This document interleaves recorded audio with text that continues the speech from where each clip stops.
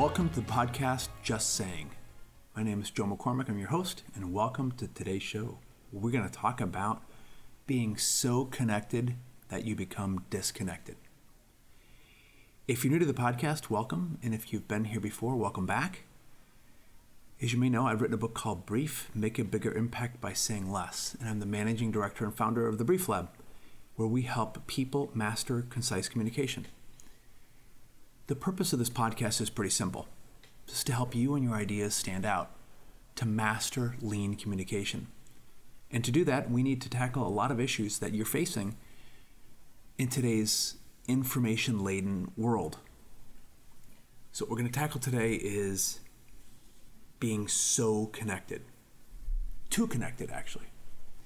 Recently, I had a conversation with my brother-in-law, and he shared a news article with me which I found really surprising, almost troubling. And it was from England, where Britain had appointed a minister for loneliness amid the growing trend of isolation. And I thought, the minister of what? And it turns out that in England nowadays, and I can only think about life in the United States and other parts of the world, the majority of people, it turns out, over the age of 75 live alone. And about 200,000 older people in the UK have not had a conversation with a friend or relative in more than a month. So what England had done was they created a ministry to help people in this area of isolation where they're just living alone. They don't talk to people. And it's a terrible thing, right? To be isolated. I could only imagine how horrible that might be. So when you look at the issue here of the world we live in and how it's changing and what it's becoming, one of the things that I really want people to be aware of is, the threat of constant connectivity and the effect it can have on you personally. Certainly in the book, we talked about being brief and the need to be clear and concise. And, why do you need to do that? Well, there's a lot of information heading our way, and there's interruptions, and you're overwhelmed by information and emails and social media and constant connectivity and all these things around us that really force us to need to be better communicators and cut through the clutter. But if you look at the reality, the research is staggering. There was an article in NPR that said that people on social media that use social media more than 2 hours a day had twice as much odds of isolation than people that used social media for only a half hour a day. In another article in Forbes magazine, they said that the most cases of isolation occur with people under 35 who are the most prolific social media users. And this just kind of triggered in me an incident that happened a few years ago, not too long ago, where one of my daughters during the summer went to one of her friends' lake houses. And she was all excited about going with a bunch of her friends to the lake house, and they went off for the weekend, and they came back after the week away. And of course, when she walked in the door, we were like, how was the weekend, and whatever, and what happened, etc. And she was really disappointed. And I sat her down. I'm like, what happened? And she says, well, Dad, when I was there at the lake house, all the girls that were there, they all took out their phones, and they were on their phones the whole weekend. She's like, we didn't talk at all. And I thought that's terrible. At some point she must be exaggerating. She was like, no, and they were on their phones all the time. So much so that she goes, I just didn't feel connected to any of them. And they were her quote unquote friends from school. And it kind of made me think like, all right, you're glued to these things so much. How could it be that you're in the same house with all of your friends and you can't have a conversation? Well, the irony of the whole thing is that all this time online to connect, ironically, is leading people to isolation. And, that's a terrible thing.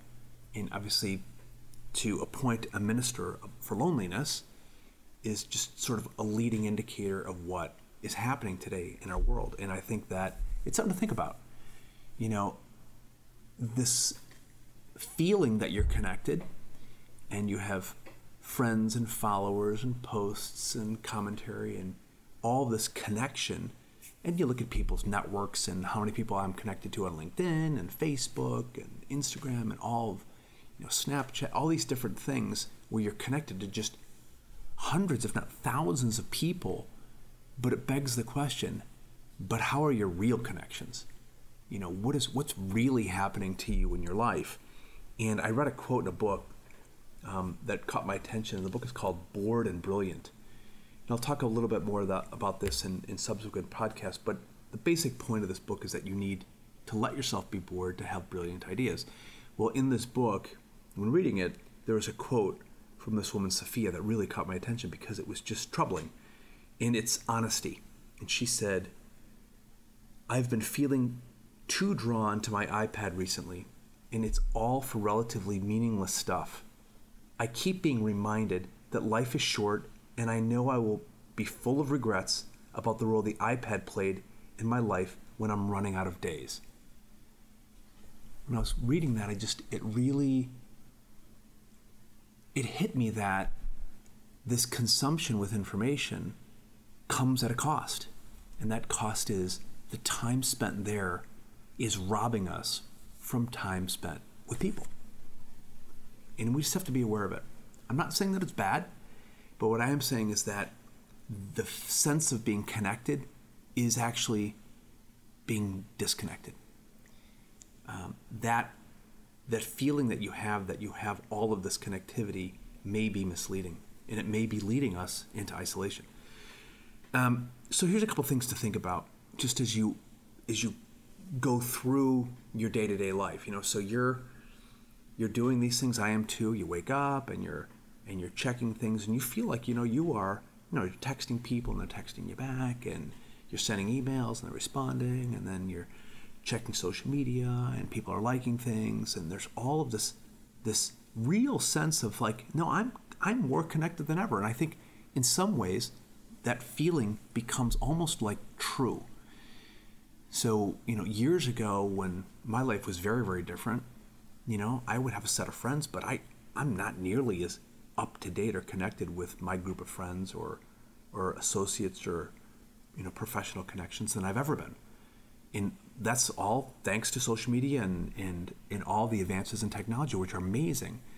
I can look at a news feed on LinkedIn and really keep track of hundreds, if not thousands, of people that I've met over the years, and it really is remarkable to see and stay visible to what's going on. And certainly in my personal life, when I check Facebook and some of these other things like Instagram, and it really can give me a sense of almost like a digital magazine of what's going on with the people around me.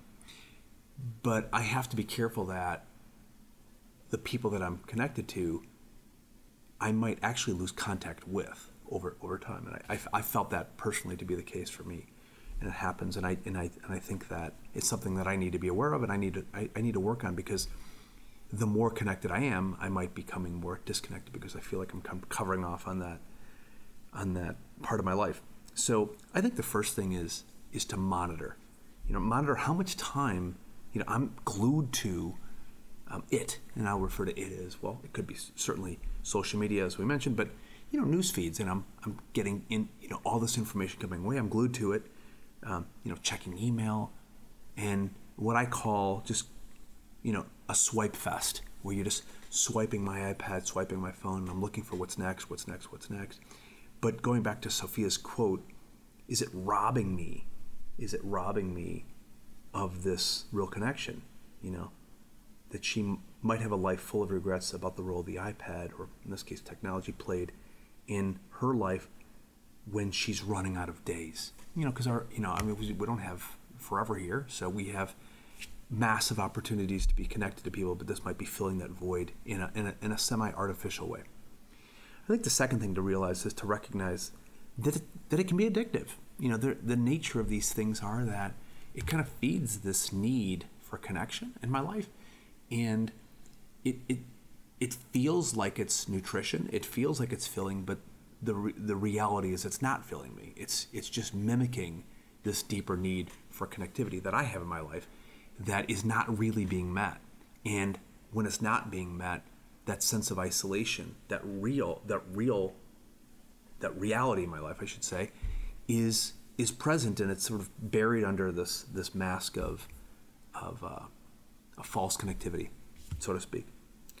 And I think the last thing to consider is, pursue real connections. Look for those moments, those real moments where I'm talking to somebody, I'm having a conversation, I am listening to somebody, I'm in a meeting, I'm with a group of friends. And is technology in those moments, those really rare, important moments, turns out, is technology interrupting me from giving my undivided attention, being fully connected to the people around me? I mean, I one of the amazing things about social media is it does keep me aware of things that are happening. And recently, a close friend of mine who I haven't spoken to in a long time, I found out that her spouse died all of a sudden. And, I can click on a thing and say that I'm sad, and I can even direct message her. And I'm certainly sad, super saddened by this tragic news in her life. She lives out of state, and I haven't spoken to her in years. Her brother was a really close friend of mine at school. But I didn't pick up the phone and call her. And I should have. I really should have. So, yeah, I'm connected with her. I understand that that's happening, but I'm more isolated, and she is too. And she's in a moment where she might need people really to be there at her side and to support her. So, something to think about. I think that at the end of the day, I want my real life to exceed my digital one.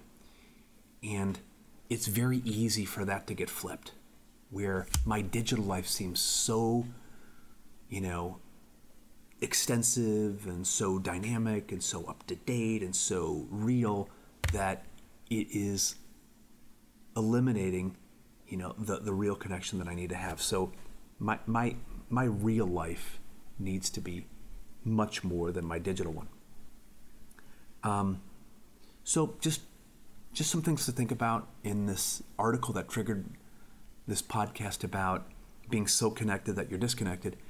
The Minister for Loneliness comes calling. So maybe, when you think about this, as we're all reflecting on this world that we live in, this amazing world that we live in, filled with irony, that we might pick up the phone and call someone so that no minister of loneliness will come visiting them because we got there first. Just saying.